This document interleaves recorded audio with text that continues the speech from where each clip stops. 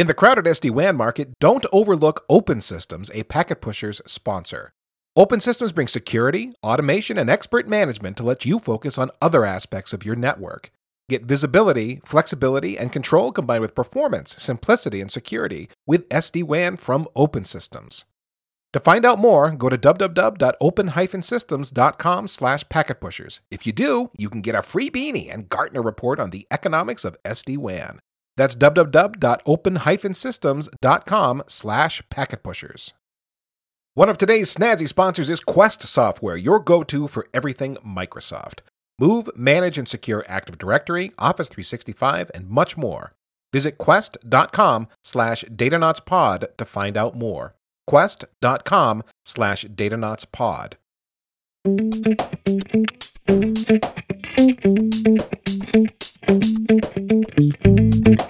Today we bring you a special Datanauts episode. Greg Farrell, Packet Pushers Podcast Network co-founder, along with me, strapped on his very best spacesuit and took a rocket to the Google Next 19 conference. There, he ran into 3 fellow Datanauts with expertise in chaos engineering, business intelligence, and cloud migration strategy. They sat down in the convention center and had a chinwag. I'm Ethan Banks, your MC today. Chris Walsh, cherubic laugh, and acerbic wit will be back very soon. Since 2015, Datanauts has been a part of the Packet Pushers network of podcasts for information technology professionals, and you can follow us at Datanauts_show. And now, enjoy this special edition Datanauts with Greg Farrell leading a roundtable discussion from Google Next.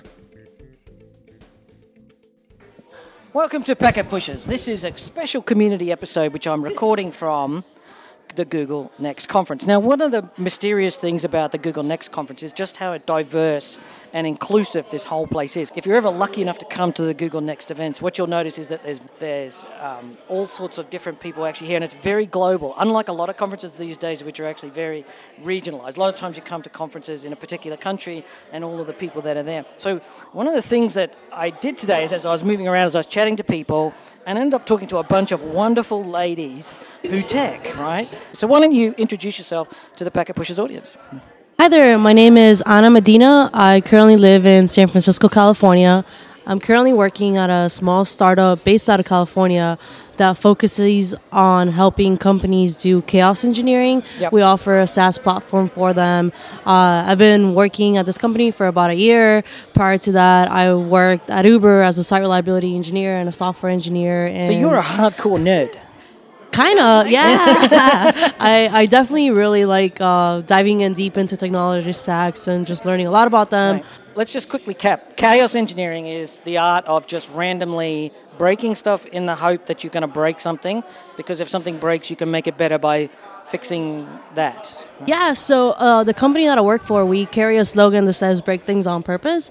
You want to do chaos engineering in a very thoughtful and very planned way. You don't want to just go in and randomly unplug in your data center and it's like, oops, I just did chaos engineering. It's like, no, you want to think about okay, let's see what actually happens if I shut down the server, or if I maximize my disk, or I black hole all my traffic to my API. It's much more planned and strategized than just a random sort of turn this server off type thing. 100%. You don't want to break production. That's not the end goal.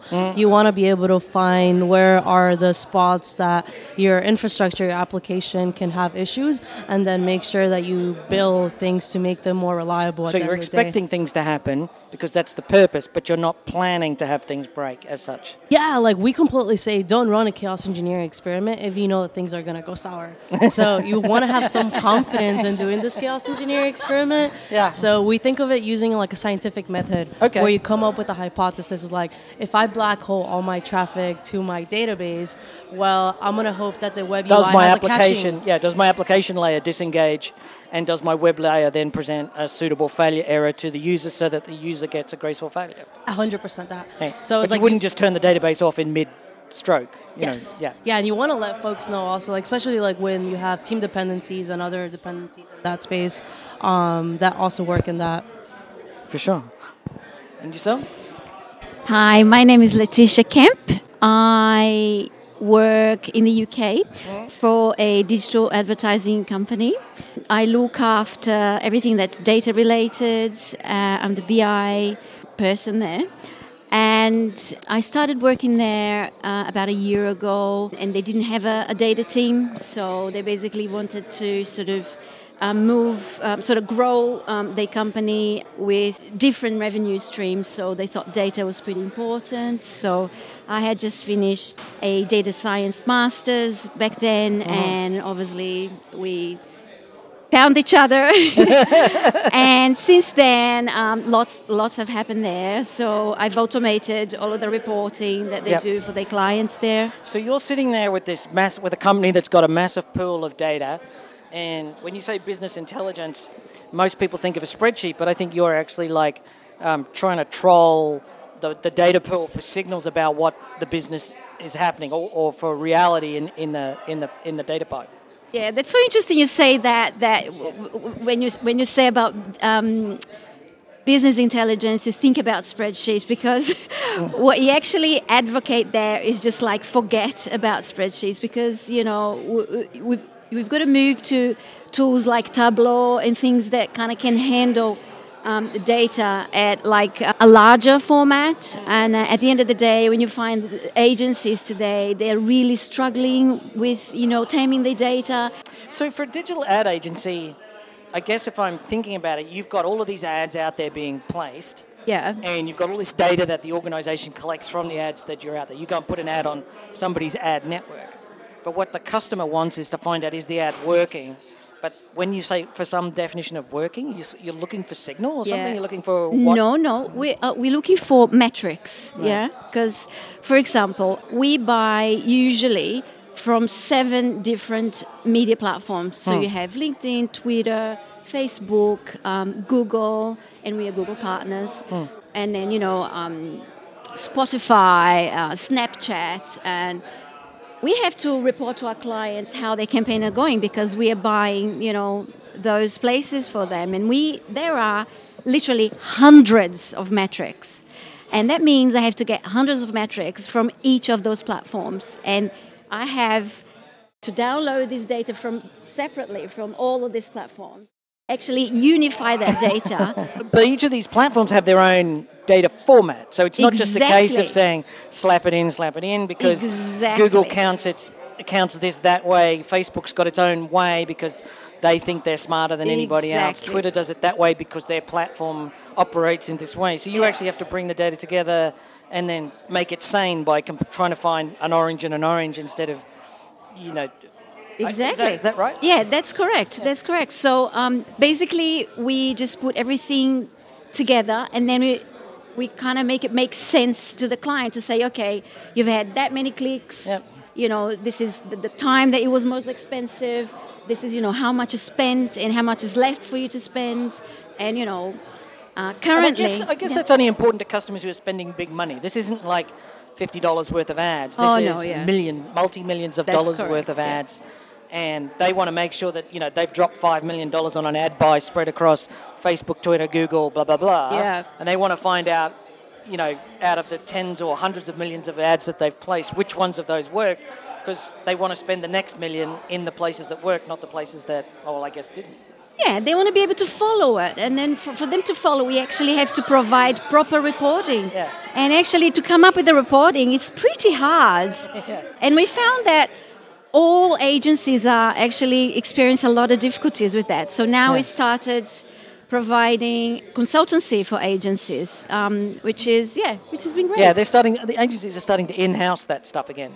They're starting to realize they have to own that. They can't just rely on the platforms to do that. Absolutely. Because as you've got to be able to report it. Yeah. Because I've been in IT infrastructure for so long, and we very rarely see ladies or women in tech in that sense. And very rarely do we actually get to talk to them about what they're doing. And it's very easy for that to just become invisible. And that bothers me, because if you're not visible, then you don't happen. But you've got a great story to tell too. Yes, well, I have been working in this industry 20 years, Yep. so I know what I'm talking about, and I understand what you say. Too few girls around, but anyways, I think it's so interesting. I'm super in love with what I do. It's really, it has been changing so much. So all the professions that those wonderful ladies told about, they are new, so they are just in the edge of the new stuff that's happening in the industry. So it's really a privilege to hear about you. So what I do mainly, I have been working in the industry many years. So now the most important project that we are working on in my company, it's Argentinian company. We do migrations because sometimes big companies have their legacy infrastructure and they want to move to the cloud. So you're a cloud migration consultancy? Yes. Helping companies lift and shift into Absolutely, the cloud? yes. Sometimes it's lift and shift, sometimes they need to re-engineer stuff. So that's the more interesting part, to just realize what is the no downtime strategy that they need to do, you know? Is it better for companies to lift and shift into the cloud? So this is one of the big debates that I hear a lot in enterprise IT is, do companies lift and shift? So do they pick up what they have and drop it into the cloud and try and make it work, and then organically start spinning up new projects as cloud native? Or are they better organically moving in and starting to do the next project as a cloud and then start to shift as they can? Well, it depends on the management. Some super huge company, they are just like big elephants. They move super slowly. So I have been working in migrations since 2012. And now some companies have the same problem, and they are just starting by now moving from on-premises to the cloud. Yeah. And some other companies are moving from another vendors to GCP. So there are a lot of, we are in a moment where there's a huge variability in different companies. So I think one of the things I think about cloud particularly is the lack of skill in enterprise IT. Like, a lot of people who work in enterprise IT just don't have the necessary skill or motivation or training or opportunities because they've often been locked in this. But one of the things that somebody pointed out to me recently was that a lot of the people who work for the cloud companies or doing the cloud migrations are just enterprise engineers. Yes, right? yes. The fact is that you need to recognize that if you want to work in the cloud, you need to code. And that, I think, is the huge difference. If you are able to learn how to code, you are more open to move to the cloud. And if you don't, it's that group of engineers, for them, it's very difficult to move to the cloud. So but you don't need to be a coder. You need to be able to do some programming so that you can understand how clouds can be operated, because it's very software driven or programming driven or automation driven. It's not that you actually need to spend 10 years mastering algorithms in C. It's just enough to be able to, what's an API, how do I program it, and to write some pretty rough code to glue the bits together. Is that Yes, fair? I confess that I have been studying so much these years because I'm an electronic engineer. I decided to be an electronic engineer because I didn't want to code. And now I know, but I have been suffering so much. I don't know. My engineering degree and doing radio theory and radio signaling, I'm just not. I went to computer software and I was just out. I was gone. I just never wanted to go back to RF and electronics. Yes, but I understand that you need to figure out the positive things about the new architectures. It's super based in networking, so I'm a telecommunications also engineer, so I just try to focus on that because the paradigm is really changing and you need to be prepared for that. So one last question, service mesh. We've seen a lot, Google's been very big on service mesh using Istio and driving it as a network and visibility tool. Is that something that you're seeing as something really useful, something really valuable? Absolutely, because all the cloud is based in networking. The magic is networking, because sharing all the compute is based in networking, and all the tools that help you do that. It's just like managing the magic below all that. So I understand that you need to have a huge amount of background to manage well this kind of parts. But anyway, it's worth doing it because it's the future.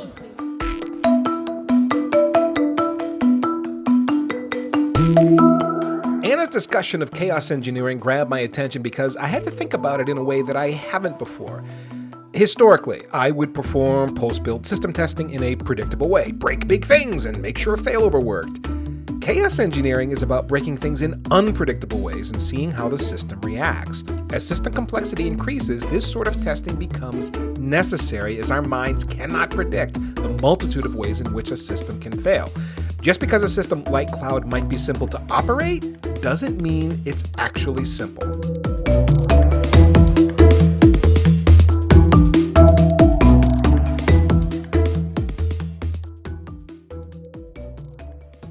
Let's take a break from our show to talk about Open Systems, one of our sponsors here on the Packet Pushers Podcast Network. Open Systems provides secure SD-WAN to the world. That means your company can grow globally without having to choose among security, scale, or simplicity. Open Systems wants you to have it all and to save money over traditional WAN vendors who don't care about you while you do it. Imagine that. Give money back to the business so that they can grow. Reduce that global WAN budget line item and at the same time, build a WAN that doesn't suck with a vendor that wants you to succeed. With Open Systems, you get their integration of best-of-breed SD-WAN with security. Open Systems describes this as embedded security at every layer of your network, edge to edge. At the same time, it's easy to operate their SD-WAN through automation that even has a bit of artificial intelligence helping out. And if AI doesn't impress you, well, hey, you get access to humans too. That's right, real people that can help make your WAN as good as it can be. On the front end, you can partner with Open Systems SD-WAN experts to design, architect, and even manage your wide area network. And on the back end, network and security engineers follow the sun to help resolve issues quickly in more than 180 countries. Open Systems delivers the visibility, flexibility, and control you really want with the performance, simplicity, and security you absolutely need in your network. Request a free assessment by going to their website at www.open-systems.com/packetpushers. There, you can request a stylish Open Systems beanie and download a Gartner report on the economics of SD-WAN. Open Systems, the network for growth, zero compromise. www.open-systems.com/packetpushers. And now back to our show. I sometimes think networking is the hardest part of the cloud, but nobody's kind of woken up to that yet. Like, there's enough, because networking is generally not a problem. You can solve a lot of networking problems just by throwing bandwidth at something. But I think people are starting to wake up to the fact that a lot of the you're doing chaos engineering, so you'd have some insights into networking. Yeah. So I mean, one of the number one things that sometimes we see is like DNS being the issue. So kind of people forget, like, oh yeah, I have a DNS provider, I'm set. But you even come to the thing is like, what actually happens if a DDoS attack happens to your primary DNS? Well, you just might literally lose your entire website, all your applications, and like you might not be able to get anything to resolve. So we even start thinking, like, we start telling folks, like, have you thought about having a secondary DNS provider? But like we can start going down, like lower down the stack, and it's like, what actually happens if you're dropping dropping packets into your connection? So sometimes, like, I speak a lot in the US, so like a lot of engineers that are based out of here, but I'm like, have you considered to like your customers that they're not necessarily getting like almost a gigabyte of internet on like their home connections? Have you thought about the fact that their internet is a lot less has less packets in it? Therefore, you want to make sure that they're also having a good experience. Like, how does the UI even like show up for them? It's going to take a while to load up the JavaScript that you have, or like the CSS. So like start thinking about even that part of it to the point of like just injecting latency. My favorite one is watching enterprises' internet connections ramp up when they get into the cloud, and then going, oh, but it's only 60% loaded, and you're going like, oh my gosh, you're not measuring the latency or the response time of the transactions, because your baseline might be 60%, but you've only got a 40% spike. Yes. And they don't start thinking about it, and they're going like, but it's not full. I'm going like, it's like a freeway in the morning. At 60%, your freeway's dead. You know, it's traffic jam. There's even the part that folks think that like, yeah, I just moved on to the cloud, we're going to smooth sail from here, and it's like, cool. Yeah, you just got to the cloud and someone now manages your stuff. There's might be some reliability, like some higher reliability than when you were managing your own bare metal structure. But at the same time, now you have abstractions. Here's an interesting idea, and I'd love to throw this at you. One of the things about owning your own infrastructure is that you can never exceed the capacity of certain things because you've only got a finite amount of it. So if you've got a data center with 500 servers, those 500 servers can't even produce enough traffic to overload a 1 gig internet connection, right? And so it's not really something that people think of most of the time. And then suddenly you get into the cloud and you're spiking all these services by hybrid clouding between your data center and what you've jumped into the cloud, and suddenly someone starts to replicate a terabyte of data. Yeah, I actually just gave a talk earlier today on performance testing and like how chaos engineering can come in and also supplement that. So like the talks prior to me were a lot about like load testing and stuff like that. So with chaos engineering, I always kind of like telling folks like this is just another tool in your tool set to make sure that you're like highly reliable to anything that might happen, whether it's a previous outage that you might have or another outage that has happened in the space. And then it's a great way to prepare for like high traffic spikes. Yeah. So at Uber, we made sure to use chaos engineering for preparing for our quote-unquote Black Friday days, which for Uber, that meant like New Year's and Halloween, like days that folks didn't want to be driving because they were going to be out drinking. So how do we spike the loads to try and simulate you want to think about like what actually happens on the network layer when you have a lot of users on it, but you also just have all your microservices running around trying to handle that load. So it's like not only do you have a load on the network, but all your microservices also need to do millions of requests per second. Yeah, I used to work at gaming companies. Did a lot of work for gaming companies in the UK, and there's like particular events that drive these really spike loads, and they happen. One of them was there's a big horse race that happens once a year, and the load jumps by 500%. And so we spent all year building up the capacity to predict the next spike. And there'd be this massive investment and all this spending, and servers would be rolled out and pipelines, and then we'd all be sitting there, fingers crossed, waiting for the spike and hoping that the firewalls would hold up and the IDSs, no idea exactly what. You're doing data analytics and business intelligence. Yeah. We were talking earlier today about how that infinite scale of the cloud changes the way that you operate. Because you don't have to worry about having enough resources, you can always just click a button and buy more servers, capacity, and it's a SaaS. You don't even have to think about it. Exactly, and then especially when we're talking about data visualization, you the last thing you want is to click something and wait for the graph to respond, and the graph just sits there. You do not want that to happen. So let's go get a coffee. We'll be back in 20 minutes. Exactly, it's just like the spinning we'll see if there's any of death. Yeah, you don't want that to happen. So if you've got like massive data set and you're trying to run visits out of that, cloud is. It must really change the way that you go about it, because you can just click a button, get a result. You can hold all the data that you ever collected for infinite periods of time, and so you can start to get a different sort of a view. I'm only imagining. Is that? Yeah. Look, we've got my favorite thing to do is we've got like 15 years of data. This is just on top of my screen, and then you've got basically. You can have a time slider, literally, and then you go up and down, and then you can see what happened. You can get your favorite KPIs up there, and then you don't even have to change screens, no formulas, no anything. You just visualize it. And you just let it go. Let it go. And just keep funneling the data in and getting more noise out of that signal. More nice. This is the thing about the big data. Is I always talk about the iceberg. What you see at the top is like that data that you think that you have, and then when you look at the bottom, it's just like, that noise. Yes. It's just like all that data that you don't want. Yeah. But you have to sort of pick through that to find the bits that you want and join them together, so then you find out what it is that you want. We had an interesting talk today about machine learning and artificial intelligence and how they put together the different models and the neural nets. It must be not the same for you, but similar sort of way, that ability to suddenly do things you couldn't do before. You would have once spent hours cleansing the data and bringing it together, and then writing scripts in R to try and,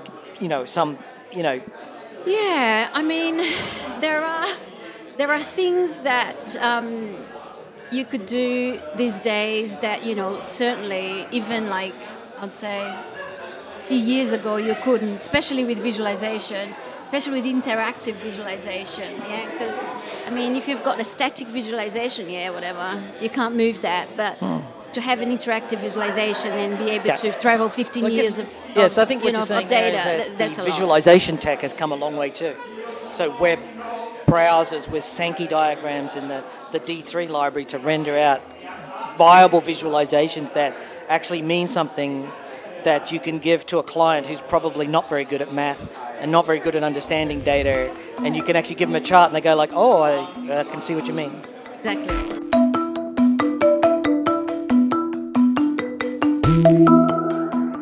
The discussion about load spikes really captured me here. Traditional IT engineers are used to designing systems for peak load. You spend as much as you can to implement the biggest system possible to give you as much headroom as possible to handle the biggest load the system is ever likely to see for its expected life cycle. But that's a really old school approach that would cost way too much in the cloud. Managing spikes becomes an on-demand exercise where elastic compute supplies the needed headroom in real time. The problem? Many existing enterprise apps are not designed for this, meaning that moving to cloud via lift and shift becomes too expensive since you're stuck in the old world of designing for peak. With cloud, you want to pay for what you actually need, not pay for what you might need.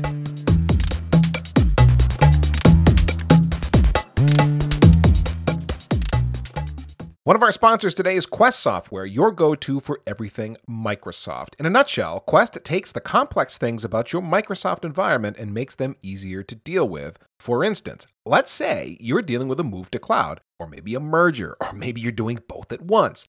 What happens? With too much to do, you start making mistakes. You give out more permissions than you should because you got too much to deal with, and sticking that user in that group and that OU wasn't the right thing to do, but it was the convenient thing, and it lets you go back to writing that script to help you migrate accounts.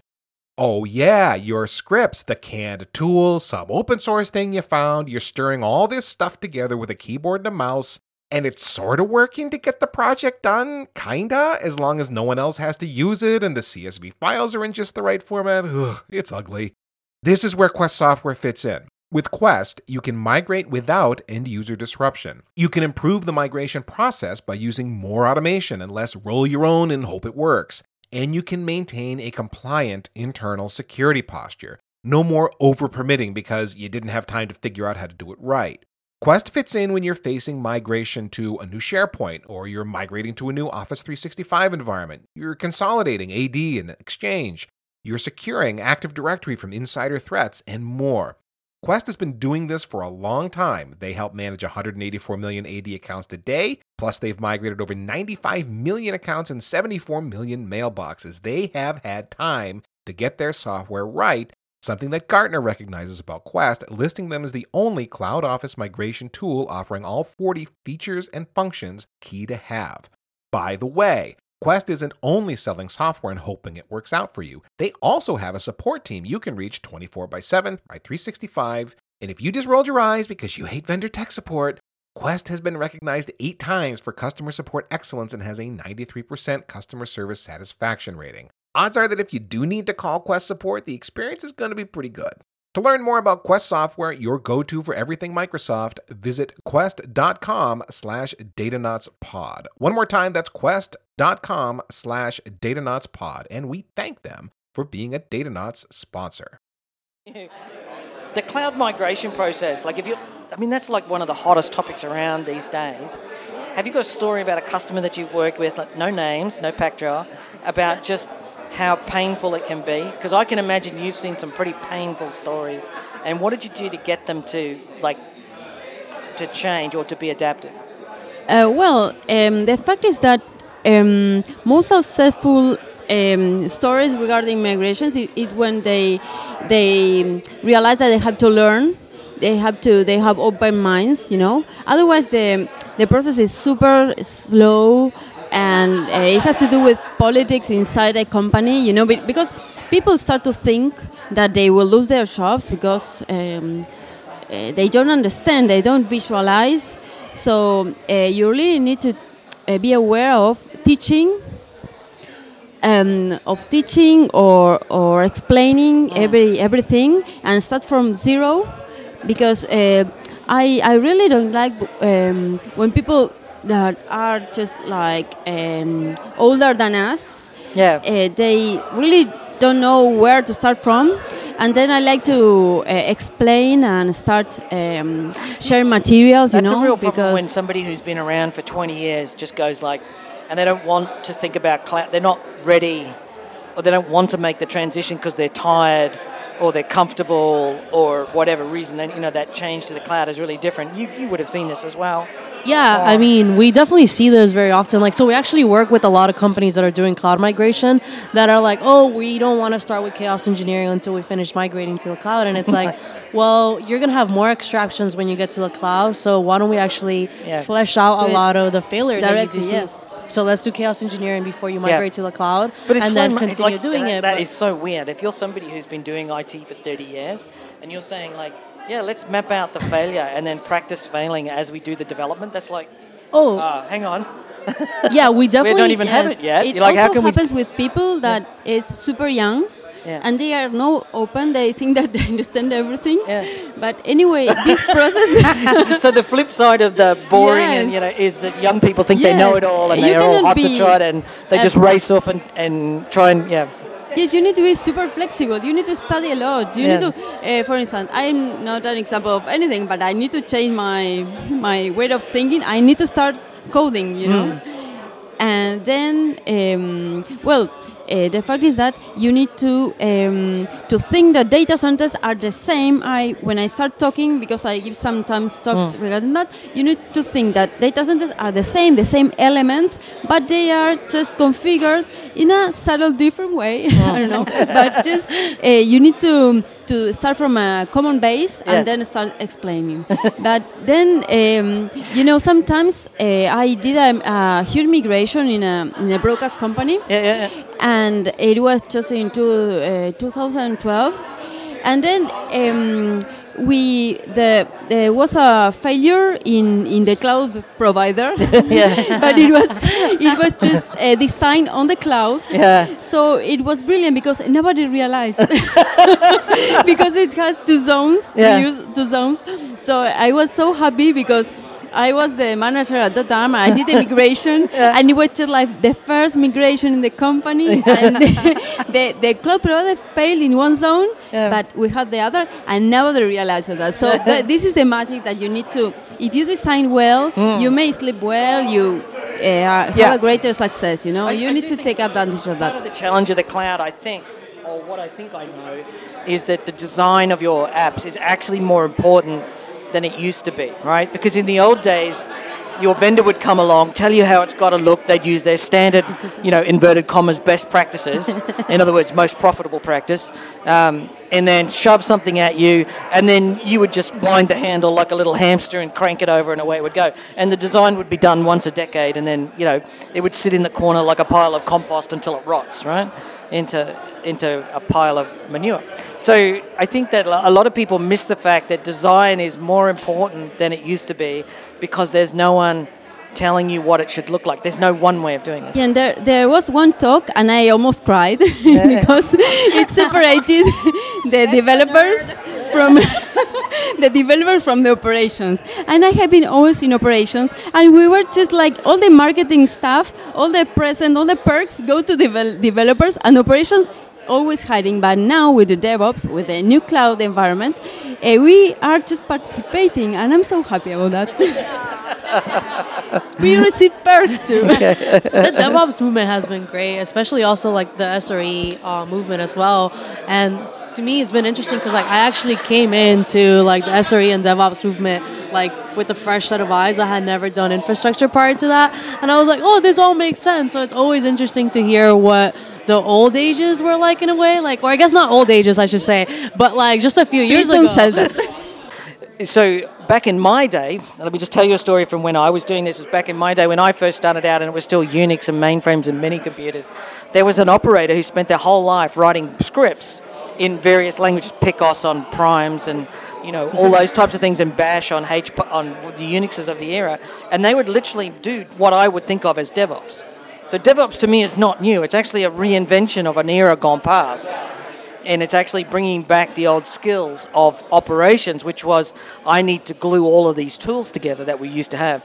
It's not, to me, it's not new. It's just like, oh, we've rediscovered where we actually came from. I don't know what you guys... We realized that these people do something important. Well, it was very different back then too. It was all, you didn't get a fully rounded out system to work. You had all of these tools and you had to chain them together. The old Unix strategy of, chain together some grep with some, some sed and some awk and all that sort of stuff. But that was literally the automation of the era. It was a different topic. Now, unfortunately, we're being chased out of this venue where we are, so I want to say thank you. Why don't you go around and say your name and the company that you work for, so if anybody wants to find you. Yes, my name is Anna Medina. I work at a company called Gremlin. You can easily find me on Twitter under Anna_M_Medina. Thanks for having me.